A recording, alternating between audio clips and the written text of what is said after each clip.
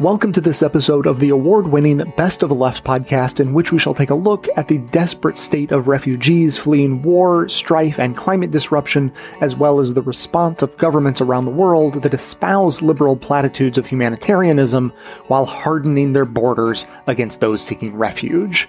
Clips today are from The Real Story, The Daily Show, Democracy Now!, The Takeaway, Declarations, the Human Rights Podcast, and This Is Hell, with an additional members-only clip from This Is Hell. And we begin today with a look at European policies from just before the invasion of Ukraine was on the radar.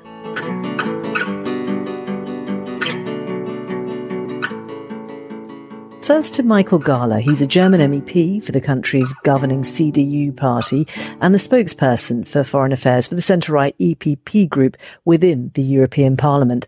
I asked him what he thinks should be done with the migrants currently stranded just outside the EU's border. We still should demand from the regime to send these people back. I mean, we should, of course, not forget these people are also human beings in the cold with women and children involved. So we should see to it that the supply could happen also through aid across the border from the Polish side or Lithuanian, Latvian side. But given the sort of the Polish response, the militarization of that response, how does that reflect on EU values and the EU's projection of itself as a liberal humanitarian organisation? Indeed, that does affect this image, and that is one of the intentions of the regime. Lukashenko thinks he is a win-win situation. Either the EU doesn't live up to its own standards with regard to humanitarian issues, and then he succeeds in blaming us, or we accept these migrants over our border, and then he creates this pull factor and thereby divides us again over this question, how we should deal with it and how to redistribute these people, perhaps. I mean, we should not allow that. It is very clear that these people there, they are instrumentalized by the regime for the purpose of dividing us and getting us into trouble. And those people who are paid thousands of dollars or euros for their trip also, they are not the poorest and the most stupid ones. I think they knew the risk that they would be taking. So to an extent, they also have a responsibility to bear the situation. And I think what we could offer is for all those who agree to escape this situation to be transported back through the European Union to where they are coming from. I think that is what we could offer, but definitely not a situation where they have the option to stay and thereby create the pull factor for others to come. The thoughts of Michael Gahler, a German member of the European Parliament. Now, we can talk about the wider question of migration in a moment, but on the specific question of what's happening on the border of Belarus, Gerald Knaus, is this a sort of political act that is exploiting the fact that Europe can't decide what it wants to do and how it's going to do it? Well, I think that is a very common cliche, and I think what we see now is that we should question it. Europe is united at the moment. It is just united around a policy that is in violation of its own laws. What we've seen in recent years has not been Europeans who couldn't agree with each other. It's been a central political fight between two visions. One vision articulated in 2015 at the height of the Syrians coming in large numbers to Europe in autumn 2015 by Viktor Orban, who had a very clear view. He said at that time, Europeans should do what they are doing now. He said the solution to big mass movements of people is to send soldiers, to build fences, to suspend the right to apply for asylum, and to push them back. And what we had the last 6 years was not some chaotic, confused debate in Brussels. It was a fight where Viktor Orban won over more and more and more governments to his vision. And what we've seen this week is 27 countries backing this vision on the border with Belarus. We are seeing nobody criticizing Poland, which passed a law on the 25th of October, which allows pushbacks. Nobody says this is wrong, although everybody knows it's wrong. The European Court of Justice has given many judgments on this. And nobody says that Poland should let people who are on EU territory, it should let them submit an asylum application. So, no, the EU is no longer divided. How do you set that against the fact that just a few weeks ago, most EU member states, were united against Poland on rule of law issues? Does it suggest then that countries are coalescing around a view on migration, which they will separate from other issues that they may have with that country, be it Hungary, be it Poland?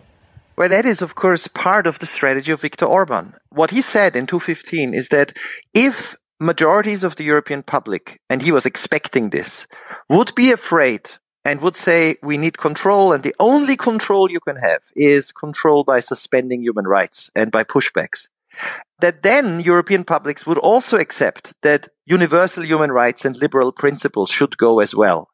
Now, the Polish government is using this refugee crisis and the unity of European governments around this issue to say, listen, yes, we know the European Court in Luxembourg, the highest court in the EU, has said that this is not allowed, but we do it anyways, and everybody agrees with us. So it's an attack not just on refugee protection, it's an attack on the very idea of the rule of law, and it is very successful. Because the European Union is in a trap. It is in a hypocritical position. It blames Poland for not implementing, and it should blame Poland for not implementing decisions by the European Court on the rule of law. At the same time, it is accepting Poland and Hungary and other countries, ignoring decisions by the European Court of Justice when it comes to behavior at the border. Andrew Connolly, it's been described, I think, by Ursula von der Leyen as hybrid warfare. Is that how it appears to you?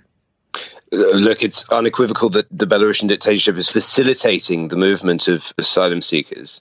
It's a cynical, it's a cruel provocation. It's also true that Poland is trapping those people outside its border and surrounding them with barbed wire and troops and preventing them from accessing the asylum system, blocking humanitarian workers, even criminalizing locals from providing the most basic help for those people too, and banning journalists from observing the whole process. And I think it is precisely because of that panic-stricken, warlike approach that much of Europe is increasingly taking towards a few thousand wretched people on its doorstep means that is an effective strategy to sow confusion and division. I mean, don't forget that Russia bombed and is still bombing Syria and creating the refugees, some of whom come to Europe. And then at the other end is financing far-right movements in Europe, including political parties, including disinformation campaigns that wage a hate campaign against refugees. So yes, it's true to say that it's a form of hybrid warfare, but it's also the product of real wars. I mean, the narrative that this is not a migration crisis or it's a manufactured one, yes, on the one hand, the physical movement has been accelerated to the EU's doorstep. And sometimes that has been done with an aggressive, coercive smuggling strategy that convinces families to liquidate their assets and go to Europe. But also the issues of poverty and conflict in Yemen and Syria and Afghanistan, in Iraq, they're pre-existing and they're the factors that push people to move. Too much of this conversation in general, it talks about the pull factor of Europe. I think the push factors are much greater. I've met people on the Lithuanian-Belarusian border that objected to their portrayal as weapons or political pawns. These were people from Somalia or Eritrea. Some had family in Europe, some were children. They admit they came legally over the border, but they quite reasonably state, illegally, yes, over the border of Belarus. But of course, they reasonably state their legal avenues to access Europe are slim to none. So when they saw a path open that meant they could fly to the edge of the EU rather than get in a boat or cross numerous militarized borders in the Balkans, they took it. And the response of the European countries is to issue blanket inadmissible decisions on very complex asylum cases, mass detention and pushbacks.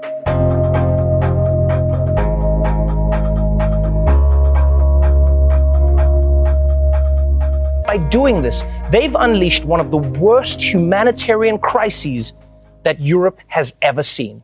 This Russian invasion is leading to another emergency unfolding at this hour, the humanitarian crisis just across Ukraine's borders. The United Nations Refugee Agency says at least 1 million Ukrainians have fled to neighboring countries, and that millions more could soon join them. Tonight, the crush to flee Ukraine.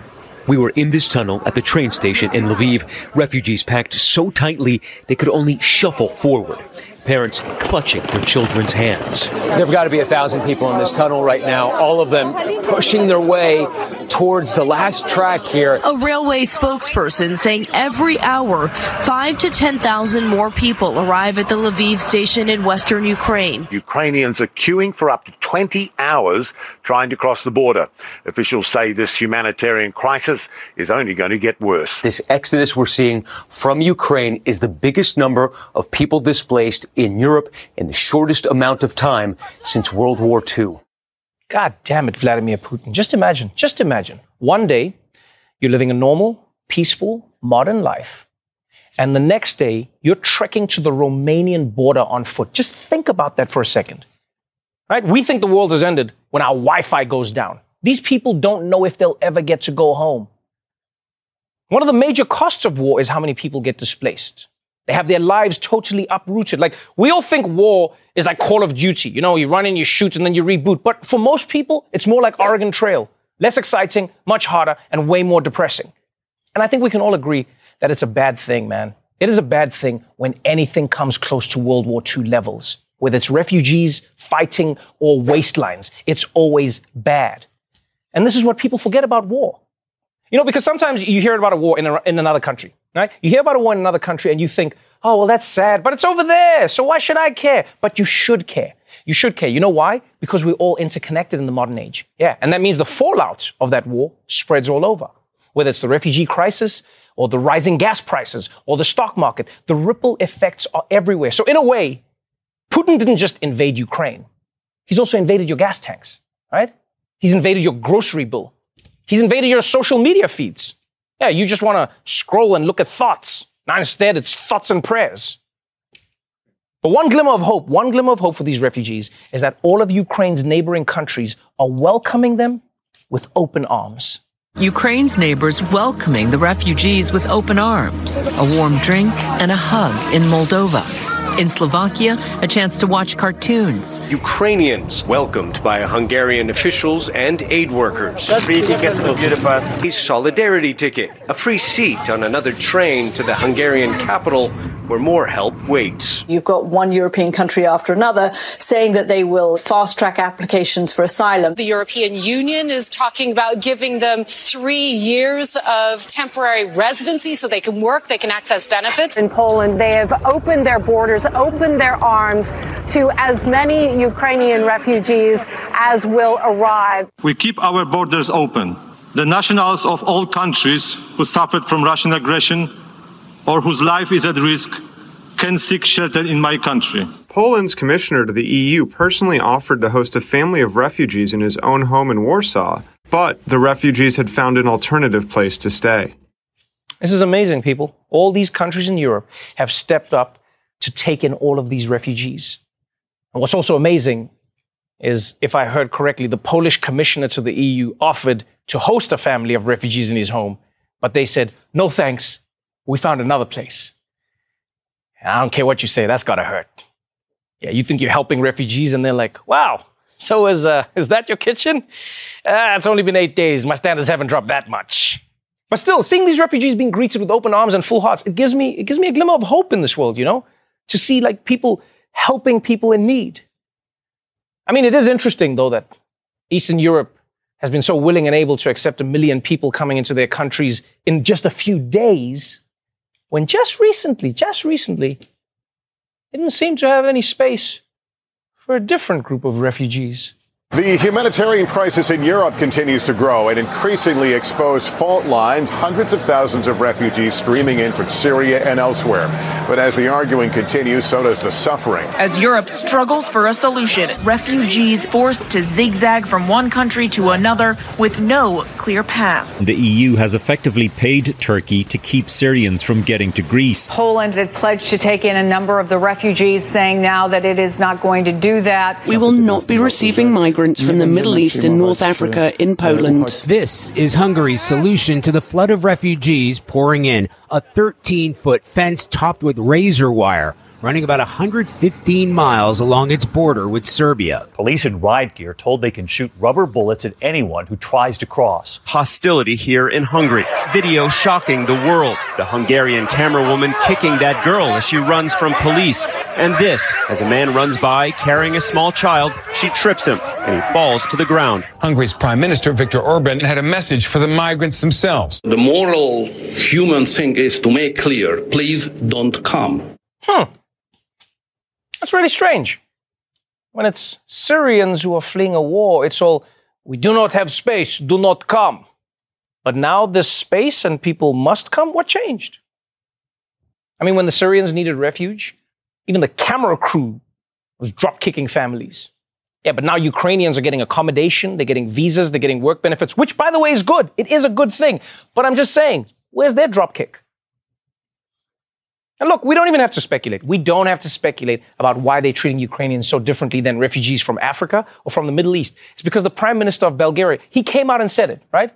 He said, these are not the refugees we are used to. These people are Europeans. These people are intelligent. They are educated people. Yeah. It's a kind of a shocking thing to say. But at the same time, I will say, I'm impressed that the Prime Minister of Bulgaria has found the time to get to know all 1 million refugees that have fled Ukraine in the past week. He must be very efficient at making small talk. So where are you from? What you do? What you think? Aha, I like you. And please, don't get me wrong. Don't get me wrong here. I understand the arguments, right? I understand the arguments that these countries will make, right? That they have to think about how easy it is for refugees to integrate into their culture and society. I get that. I truly get that. It's just like it's easier for you to take in a family member who's in trouble than a random person who needs help. You know, like lots of kids got in one little fight with a couple of guys who were up to no good, but there's a reason Uncle Phil and Aunt Viv only took in Will. I get it. But it doesn't mean it's impossible. It doesn't mean it's impossible. And the problem I have is that when it's Syrians or Africans on a boat, these countries didn't even try to integrate them. They didn't even say women and children only. No, they reject even the chance that anyone brown could assimilate. Your skin is too dark. You couldn't possibly eat borscht. And I know right now there's somebody who's like, Trevor, again with the racism. What is it with black people and the racism? Always talking about You know, I go years at a time without even thinking about racism. It's easy. Why don't you try? Well, maybe the reason black people are always talking about racism is because racism is always happening to the black people. And we're seeing it again now in Ukraine. African and Indian students stuck in Ukraine are accusing officials of discriminating against them and pushing them back from getting to the border. This video posted to Twitter reads, "Watch how they are threatening to shoot us," saying they're after Ukraine-Poland border. The police and army are refusing to let Africans cross. They only allow Ukrainians. Foreign students who faced segregation and racism at the border crossing to Poland, some say they were told they can't board buses there because they were meant for Ukrainians only. Videos have been posted on social media said to show black people being prevented from boarding a train and left stranded at a railway station in Lviv as Ukrainians were allowed on. One Congo native saying he was discriminated against while trying to board a train out of Ukraine. They even told us, like, we are going to give you guns and you're going to fight for Ukraine. I said, hi, we're going to fight for Ukraine? We are not Ukrainian. We are black. So how can we fight? How can we fight for Ukraine? Yeah, just think about this for a moment. Black people, students, tourists, visitors, many of them are saying they cannot get out of the country. They can't get out because they're black. They just get blocked at the border. And for this guy, I mean, this is wild. Imagine being prevented from leaving the country. And not just that, but they say like, no, not only can you not leave, you have to grab a gun and fight. That is insane. People from other countries haven't been told that they have to fight. Why does he? The British person gets to go. The African guy, no, you're staying. We've watched Beasts of No Nation. We know you guys know how to handle yourselves. This is what you guys do. That's not fair, man. When you go to another country, you don't expect that they might be conscripting you into a war.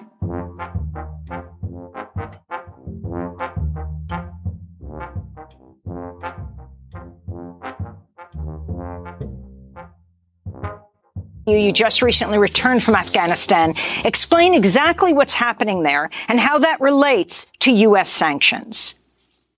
What is happening is there's a country in economic free fall, which is affecting all aspects of their lives, and particularly on the health situation. All salaries stopped being paid on August 15th when the Taliban took over the country.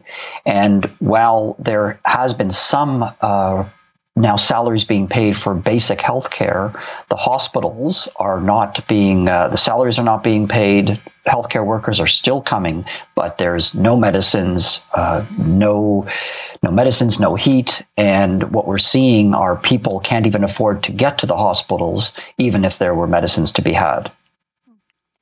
And so talk specifically about the West's approach to the Taliban right now. Right. We were told to call them the de facto authorities, and what has happened in the West is that they have very hard-hitting sanctions that do not allow any funds to go to the de facto authorities, but in a very broad way. And it means that government-run hospitals cannot receive money, government-run schools cannot receive money, ministries of health for technocrats, they're not able to receive money. And so you have a healthcare system, particularly the higher levels, because there are some differences in the lower levels, that are not receiving funds whatsoever. Yet these are civil servants, just like in the U.S. and other areas, that are required to be able to ensure that healthcare services, educational services are running, and everything is falling down. And it's not just the sanctions, but it's also a huge issue in terms of the banking system, the central bank, and a massive liquidity problem. So even when I was there and we were paying polio workers and measles workers to try to get vaccines, there was insufficient money in the country to actually pay these people to do their jobs. So in terms of the population, the UN reports Afghanistan's population, nearly 23 million people, are facing extreme hunger. At least 1 million children are at risk of dying of starvation? Yes. And I would add that the crisis is already happening. It's not as if we can stave off or we can prevent this from happening. What we need to be able to do is minimize the incredibly negative effects that we're seeing. There's been a drought. There's food insecurity, and all of this has been exacerbated due to this economic crisis and due to the lack of UN and NGOs being able to pay people in the field, particularly anyone related to the de facto authorities, because of the very strong U.S. sanctions. I want to bring Jan Egeland into this conversation, Secretary General of the Norwegian Refugee Council. You have been to Afghanistan scores of times since back to 1996 when you were Deputy Foreign Minister of Norway in Afghanistan. Can you talk about how the situation today compares and what you think needs to happen?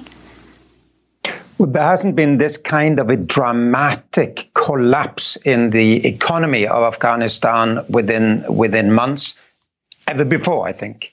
What happened really in August when the Taliban took over and the NATO countries went for the door was that they left behind 40 million civilians, the same 40 million civilians whom they have defended with a $1 trillion military campaign over the last 20 years. Those were left behind. The same women and children, the same doctors and nurses and teachers and so on. So what we've seen, and I have 1,400 colleagues on the ground. Norwegian Refugee Council has 1,400 relief workers on the ground. What we see now is that it's not the Taliban that is holding us back. It is the sanctions. It's that there is no banking at all, and that the teachers and nurses and doctors and so on are not being paid because their salaries are sitting in Washington, and it's with the World Bank and the U.S. And all of the other, members of the World Bank are not releasing this money. So a lot of things has to happen tomorrow, unless we will see epic loss of life. On Thursday, UN Secretary General Antonio Guterres called for a suspension of rules blocking the use of international funding in Afghanistan. Some $9.5 billion in Afghan central bank reserves remain blocked outside the country, mainly here in the United States, in response to Taliban rules since August. Guterres addressed the Taliban also. As I appeal to the international community to step up support for the people of Afghanistan, I make an equally urgent plea to the Taliban leadership to recognize and protect fundamental human rights, and in particular, the rights of women and girls. Across Afghanistan, women and girls are missing from offices and classrooms. A generation of girls is seeing its hopes and dreams shattered. Women scientists, lawyers, and teachers are locked out, wasting skills and talents that will benefit the entire country and indeed the world.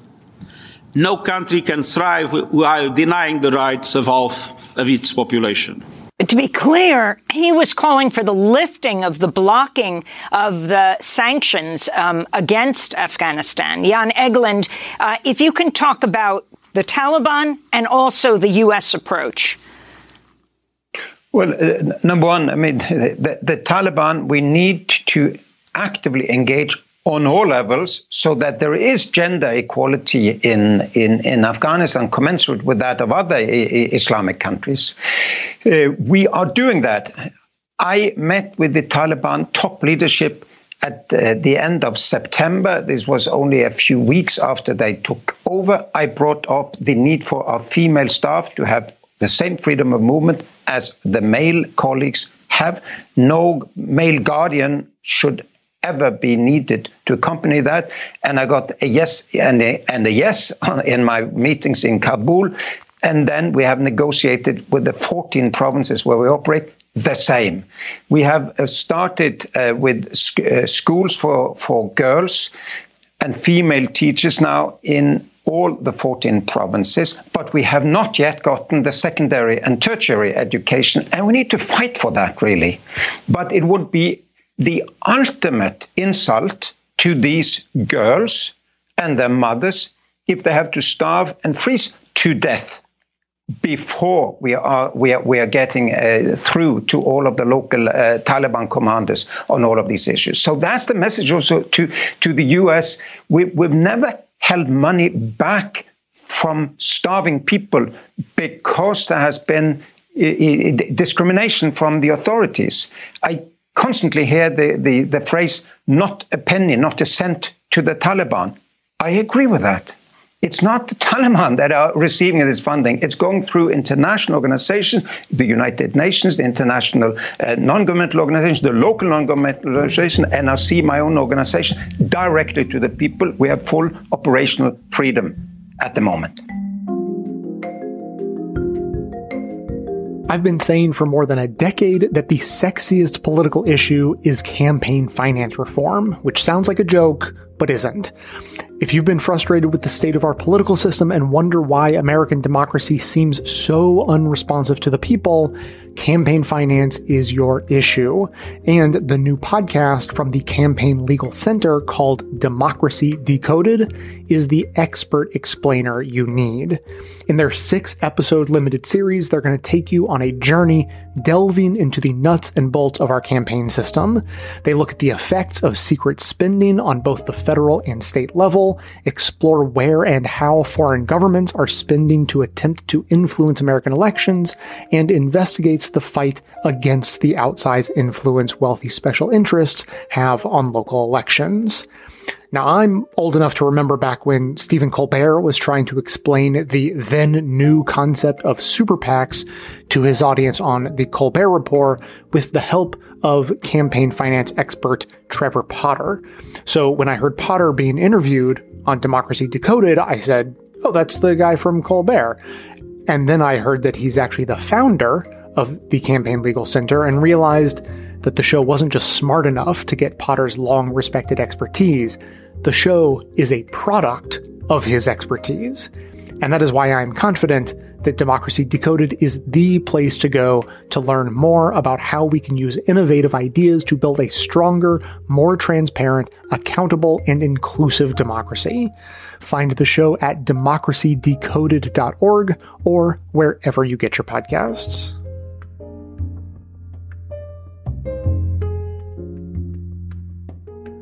Remind us again about the reason it was so important for so many Afghans to flee the country amid the U.S. troop withdrawal.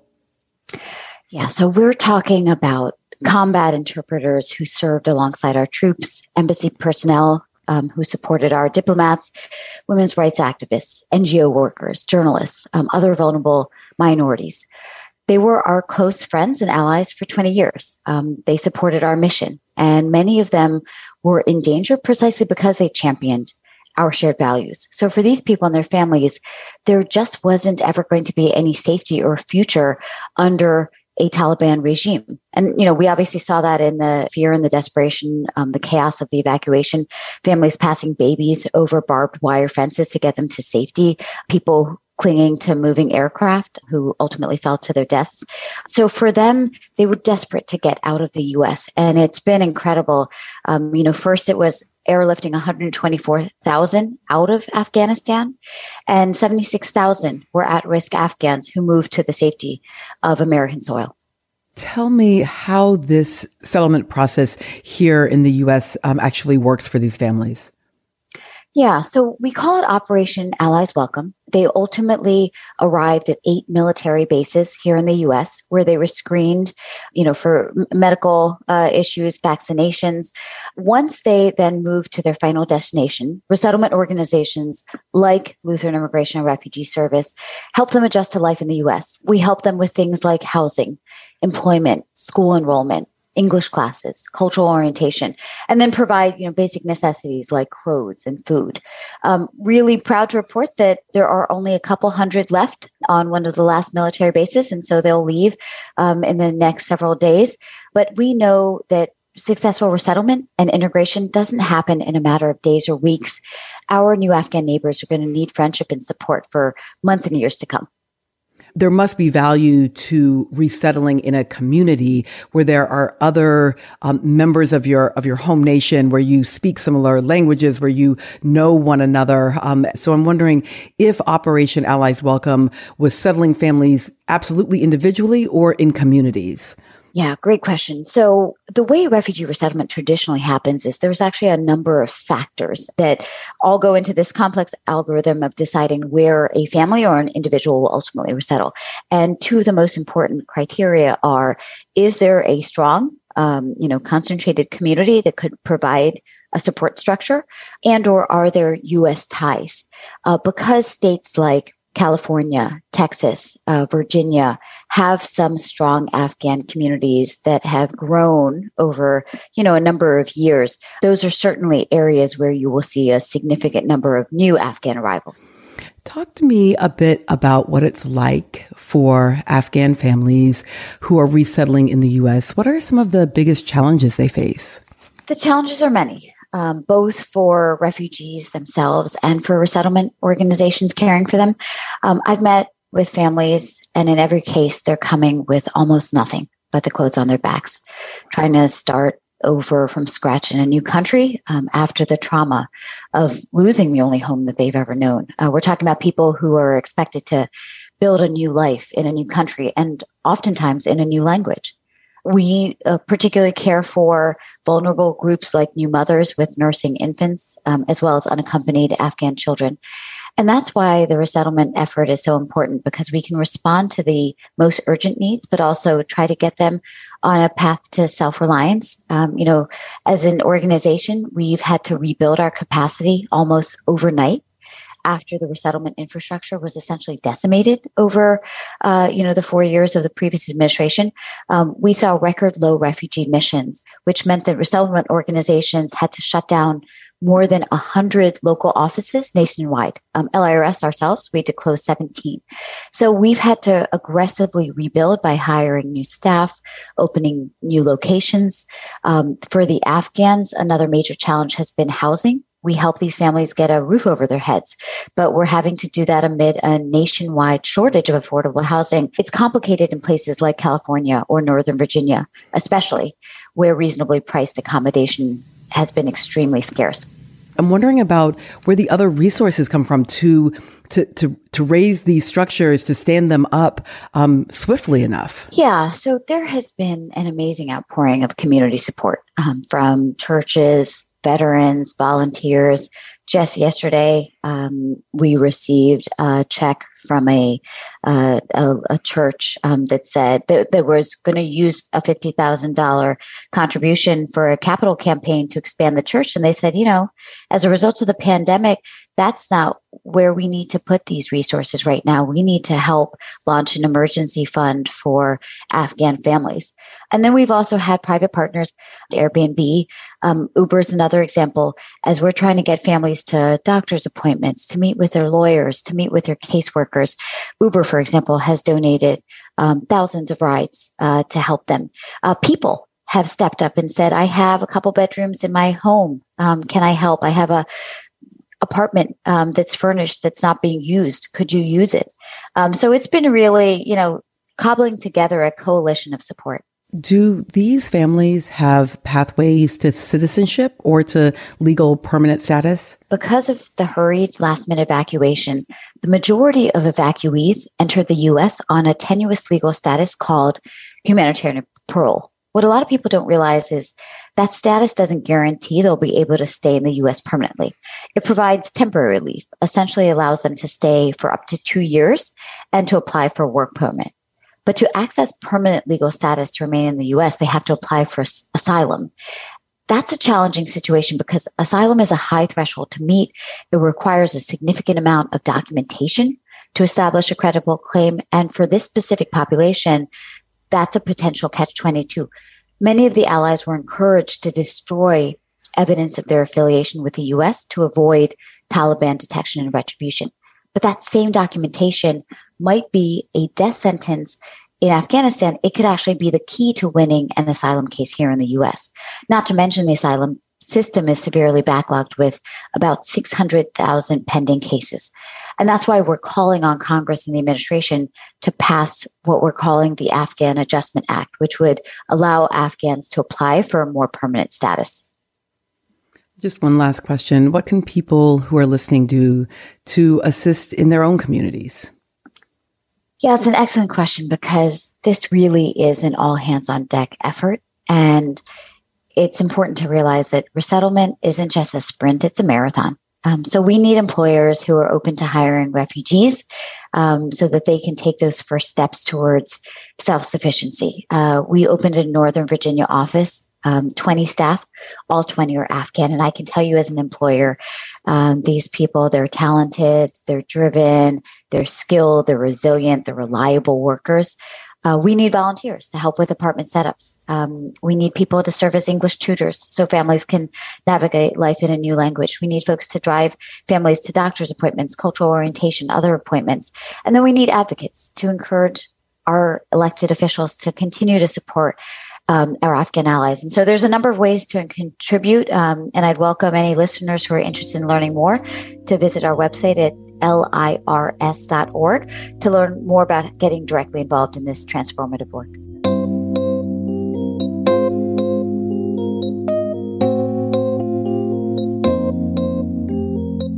I was wondering, as someone inside the bureaucracy itself and as a member of the European Parliament, sort of what the conversation is internally and what are the fears of the European Union, or what's the sort of self-styled identity of the EU in creating this fortress?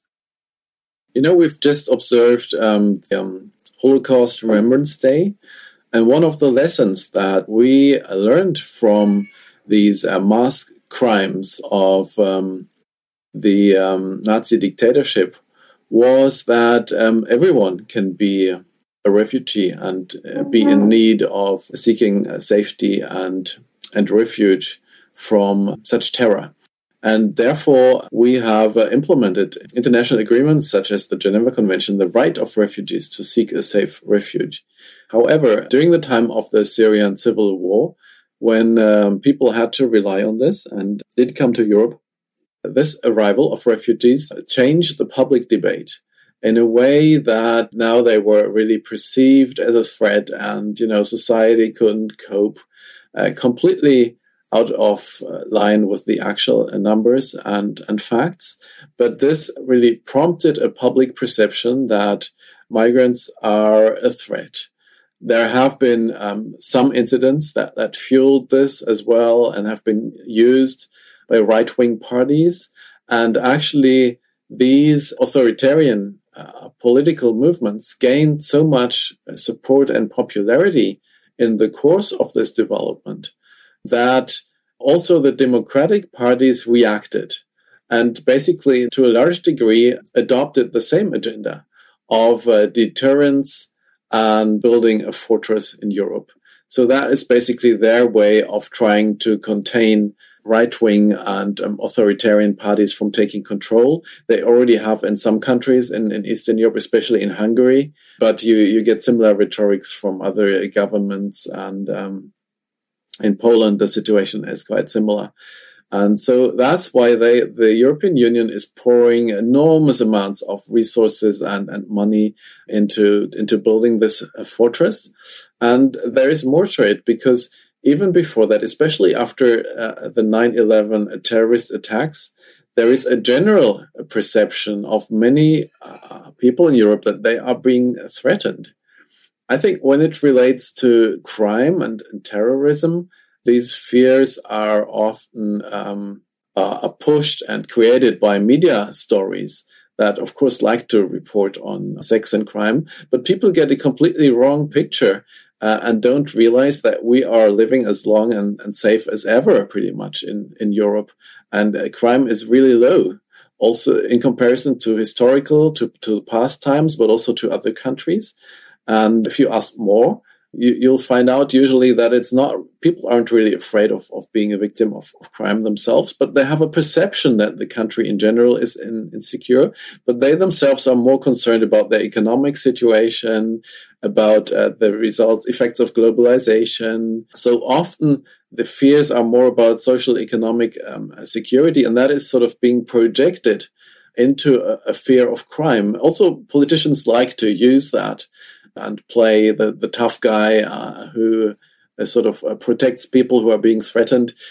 Going against criminals or even other minorities and migrants is an easy thing to do for a politician and to get support for. And that has led to policies where indeed not only travelers are being perceived as a potential risk, so they are starting to collect information about our travels, our plane travels, but they also want to expand it to train and ferry travels.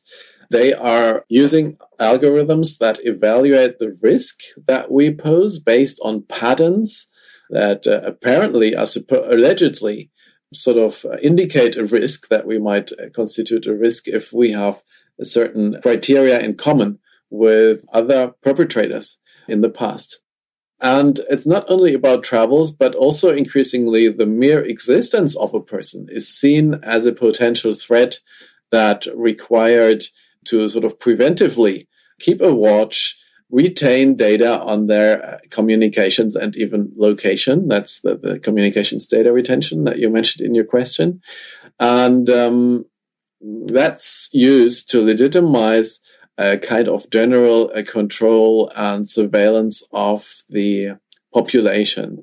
And that moves our open societies more towards kind of a gated community, towards the Chinese system, maybe even towards a prison system, which you would think is very safe in prison because it's so controlled, but actually the crime is much higher than it is elsewhere.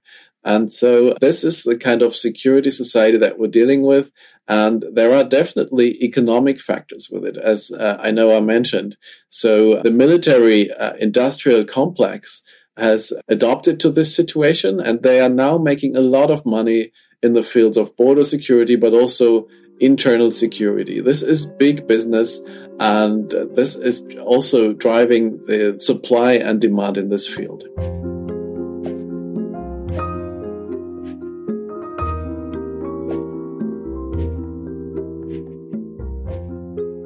So the report begins the world's wealthiest countries have chosen how they approach global climate action by militarizing their borders. These countries, which are historically the most responsible for the climate crisis, spend more on arming their borders to keep migrants out than on tackling the crisis that forces people from their homes in the first place. So did the wealthiest countries become the wealthiest by being the most responsible for climate change? And do they still benefit from continuing contributing to climate change? Because I'm trying to find out if there are any disincentives for these countries to stop contributing to climate change. Well, that's what we wanted to look at. We wanted to see whether the countries that are most responsible historically for climate change. I mean, we've got to look at the main countries that have contributed to the crisis that we're in. How are they responding to it, and where are they prioritizing their money and their finance? And one of the big promises that came out of the Paris Agreement, which was kind of praised as a historic agreement in 2015, was that the richest countries said, we're not only going to reduce our emissions, but we will also support those countries who are really at the brunt end of the crisis. And we're going to support them in two ways. One is to mitigate, as in reduce their emissions, so we're going to provide technology and finance to do that. And we're going to help them to adapt to the climate change that's happening. And so there was a promise to mobilize $100 billion a year in finance. In a sense, you have the richest country, and this is really at the heart of what the crisis is that the richest countries who have caused the crisis are not the ones who are facing the biggest costs, and the poorest, the most vulnerable countries who played no role in the crisis and yet are facing all the consequences in sea level rise, with islands disappearing, with hurricanes and cyclones hitting countries like Bangladesh, which just don't have the infrastructure to cope with the costs. And so this is where we wanted to look at, really, are we responding to that with adequate climate finance? If not, how does that compare with where we are putting money? And we decided to look at borders, because in a sense that really crystallizes the issue, because one of the big stories in a lot of discussions is that climate change is going to cause migration, it's going to cause displacement. So are we helping countries deal with that, to tackle it themselves, or are we just building walls? And unfortunately, the story and its budgets speak more than rhetoric. Where we put our money shows that we spend twice as much, the richest countries, on building borders and immigration enforcement as we do on supporting the poorest countries to cope with the impacts of climate change. Those promises of contributions to fight and mitigate the worst aspects of climate change, those are reported here in the establishment news media in the United States as historic agreements. People were saying that this has been an amazing set of negotiations, and that they have actually come to conclusions that will lead to mitigation of climate change. Then those promises go unfulfilled. How much of the problem is the way that the establishment news media covers things like the Paris talks, in that they cover the original promises, but they never follow through on seeing if those promises go fulfilled? I think that's a big part of the picture, Chuck. The Kyoto Protocol, for example, said we committed to reduce emissions by this much, and richer countries were to play a bigger role than poorer countries. By the time you had Paris Accord, it all came down to voluntary contributions. So not only do you have this kind of weakening of commitments, it's now a voluntary commitment. We also, on top of that, have broken promises. The richest countries are saying, well, we've broken our promise. We haven't produced $100 billion a year, but we're getting closer. We're now at about $80 billion a year. But when people have actually dug into the figures, that they see a lot of this money that's been promised is not new money. It's over-reported. Sometimes it's even bizarrely going towards paying for fossil fuel projects. So there's the famous one where Japan has promised climate finance, but it's actually to fund a coal power plant in one of the countries. And the reason why they say it's climate friendly is because it's going to be slightly less emissions than a normal coal plant, but it's still very much a polluting coal plant. So really, we do need a kind of critical analysis of what is below the promises and what's actually been delivered. And it's, Oxfam, for example, showed that really the promises are only about actual delivery is only about a fifth of what is promised and reported as delivered. the 7 nations that are the wealthiest nations that have contributed the most to climate change, that are also the ones that are securitizing their borders far more than they are addressing climate change, are the United States, Canada, the UK, Germany, France, Australia, and Japan. But what, because this is what everybody's always talking about here in the United States. But what about China? China is producing far more coal than any other nation. They are and will continue to contribute to climate change. Is China militarizing its borders? Or countries like, India, which produces the second highest amount of coal, are they securitizing instead of financing the fight against climate change as well?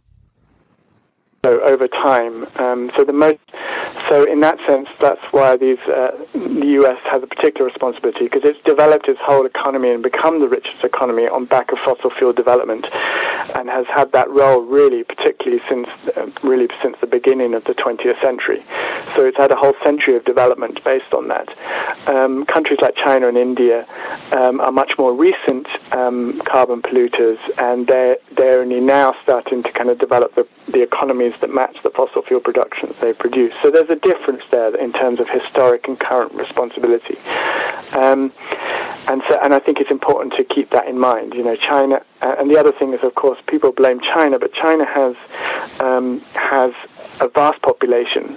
So if you look at tons per capita, an average American produces about 20 tons of carbon dioxide. The average Chinese person now produces about 9. So there's a difference. You've got to keep in mind, firstly, the population difference, and that's part of the picture. And then they're also just starting to be. They've also got high levels of poverty, which are only now starting to address. So certainly, going forward, they have an increasingly important role to play. But up to now, really the historic responsibility lies with some of the richest countries like the U.S.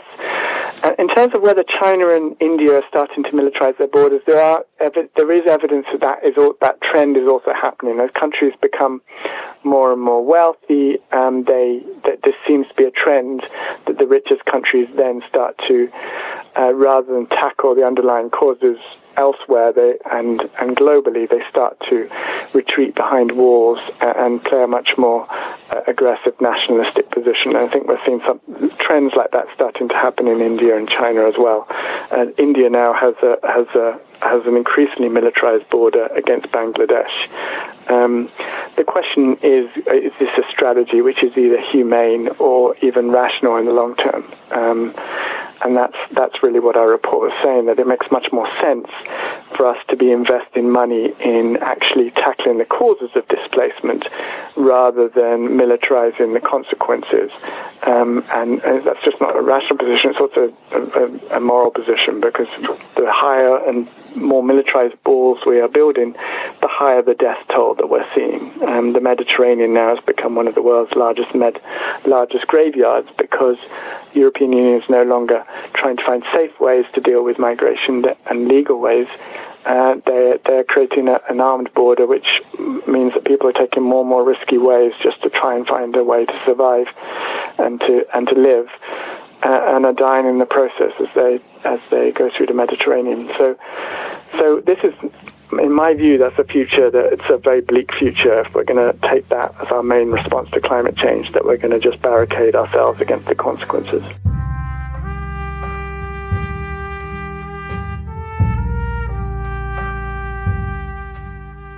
Ukraine has been urging the United States and NATO to impose a no-fly zone over Ukraine.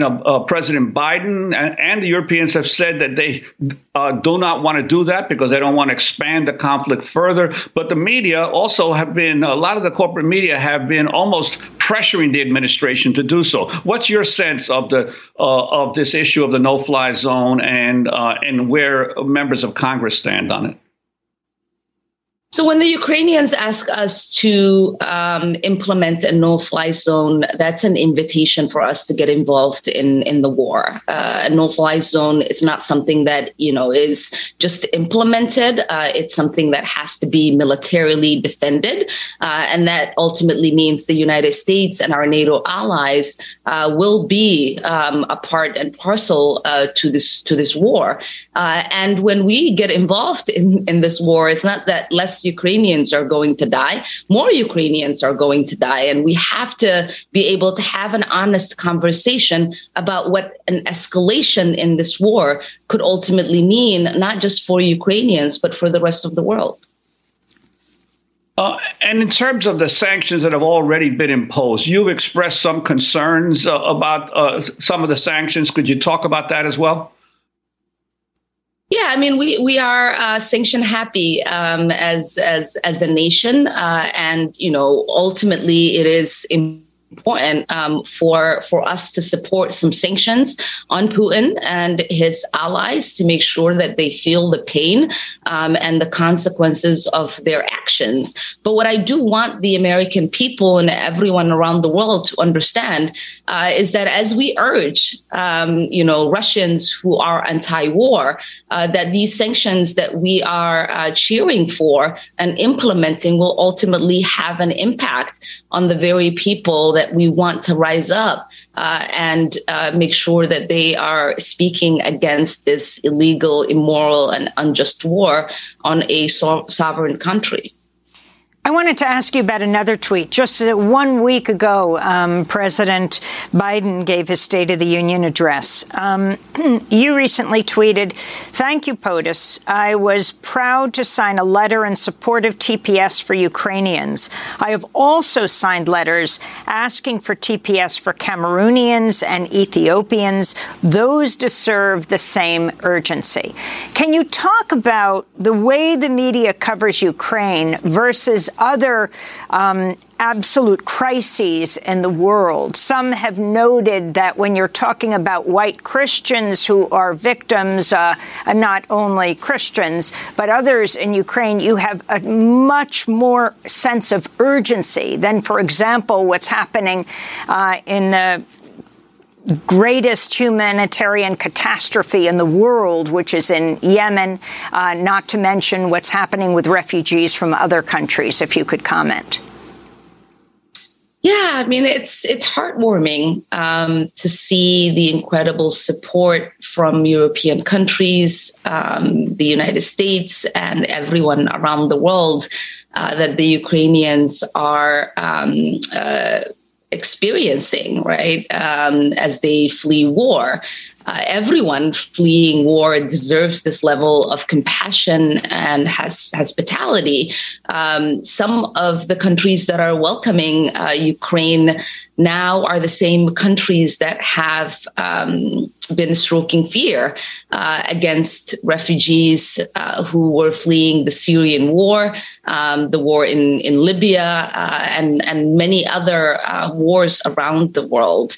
And it is a fact that, many of the Syrian refugees were also fleeing Putin's brutality as he's helped Assad's regime wage devastation on his people. We also know that there are more than 2 million people that are being displaced in Ethiopia as we speak right now. There are people from Haiti, Central America, to Bangladesh, to Afghanistan, and so many other places that are being displaced.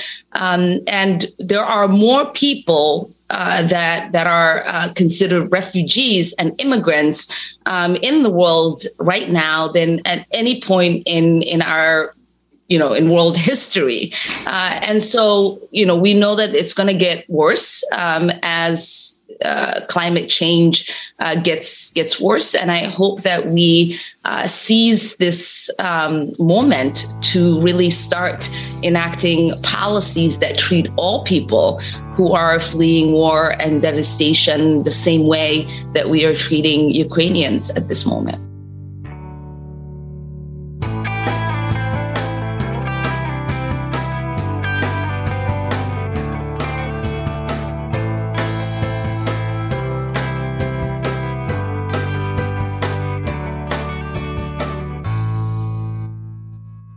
We've just heard clips today starting with The Real Story describing the state of refugee policy in so-called Fortress Europe toward the end of last year.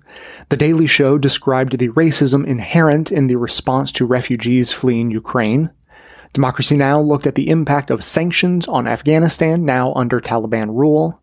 The Takeaway explained the resettlement program for Afghans needing to flee after the U.S. withdrawal. Declarations explained why even left-leaning politicians are helping to build Fortress Europe. This Is Hell explored the tension between climate mitigation and border securitization.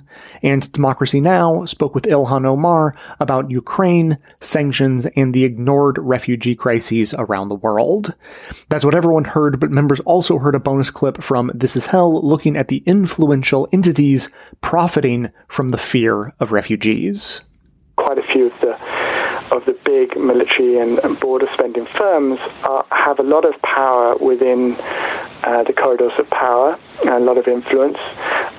They are lobbying constantly for increased spending on borders. They are raising climate change as a threat. To hear that and have all of our bonus content delivered seamlessly into your new members-only podcast feed that you'll receive, sign up to support the show at bestoftheleft.com/support or request a financial hardship membership because we don't make a lack of funds a barrier to hearing more information. Every request is granted, no questions asked. And now I have to, unfortunately, just sort of paraphrase what Abdul said when he called in.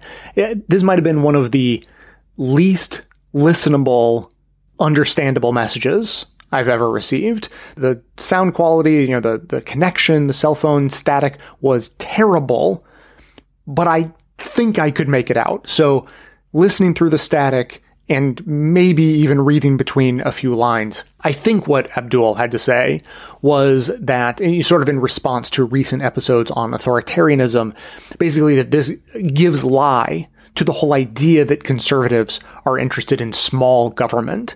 And what is probably more accurate is not that they are opposed to government of whatever size suits their needs. It's democracy that they really have a problem with. They just don't like government that does things they don't like, which is kind of inherent in the whole democratic experiment. So they prefer authoritarianism, strongman leader who's just going to implement their values without having to deal with anyone else's interests. In the broader liberal echo chamber, the way this usually gets joked about is that conservatives want government to be just small enough to fit into your bedroom to make sure you're not having sex with the wrong kind of person. And the real small government conservatives want the government to be tiny enough to fit inside people's uteruses so that they can make sure that nothing is going on with anyone's pregnancies that those conservative politicians don't agree with. So yes, I think that makes sense. For years or decades, it's been easy to poke holes in the hypocrisy of conservatives who claim to want small government while wanting the government to get into the most personal decisions a person can possibly make for themselves, their romantic lives, their sexual lives, their medical lives. Conservatives want to get in between all of that. So it's been really easy to point out what they are not, what they claim to be, but clearly are not. But in the last few years, it has become more clear what they are, actually. And unfortunately, the answer seems to be authoritarians. Now, just a couple of quick notes before I go. The first is that there are resource guides on how to help refugees in the show notes for today's episode, so please check those out. And then secondly, another quick reminder about the fact that we have launched a new Best of Left community on Discord. If you don't know what Discord is, I have linked to an article in the show notes that explains it. Basically, Discord is a social media platform that doesn't act like the kind of social media platform we usually talk about, because there are no algorithms, no ads working to manipulate your attention, and each area of interest, for instance, Best of Left is an area of interest. Each area of interest is walled off from every other, meaning that if you join our community on Discord, you won't automatically start seeing posts or suggestions from 1,000 other similar groups. There's a special link in the show notes that will get you in. Apologies for the link in the previous episode that I know didn't work for some people. That should be fixed now. Completely my fault. The community is open to everyone, but just like with the show, members get a little bit more. Everyone can engage in general chit-chat and discussions of recent episodes and current events, but members have a dedicated area to, among other things, exchange recommendations on podcast episodes, videos, articles, books, films, anything else you could come up with. In fact, at least one recent clip that was in the show came to me by way of a recommendation from a member. So if you're interested in conversations with fellow progressives who listen to the show, getting recommendations on interesting new stuff to check out, and engaging in discussions that will actually help make this show even better than it already is, join us on Discord. If your Best of Left membership is through Patreon, all you need to do is connect your Discord account to your Patreon account, and you'll be automatically added to the Best of Left community. I'll include a link to an article on how to do this in the show notes. If you signed up directly through our website or through Apple Podcasts, look for the link in the show notes of this episode to gain access. If you have any questions, please don't hesitate to send them my way to j@bestofleft.com. Of course, questions about Discord or anything else, which you can send in by sending an email to that address or by dialing 202-999-3991. That is going to be it for today. Thanks to everyone for listening. Thanks to Dion Clark and Aaron Clayton for their research work for the show and participation in our bonus episodes. Thanks to the monosyllabic transcriptionist trio, Ben, Ken, and Scott, for their volunteer work helping put our transcripts together. Thanks to Amanda Hoffman for all of her work on our social media outlets, activism segments, graphic designing, webmastering, and bonus show co-hosting. And thanks to those who support the show by becoming a member or purchasing gift memberships at bestofleft.com/support through our Patreon page or from right inside the Apple Podcast app. Membership is how you get instant access to our incredibly good bonus episodes, in addition to there being extra content and no ads in all of our regular episodes, all through your regular podcast player. And now, full access to our Discord community, of course. So, coming to you from far outside the conventional wisdom of Washington, D.C., my name is Jay, and this has been the Best of the Left podcast, coming to you twice weekly, thanks entirely to the members and donors to the show from bestoftheleft.com.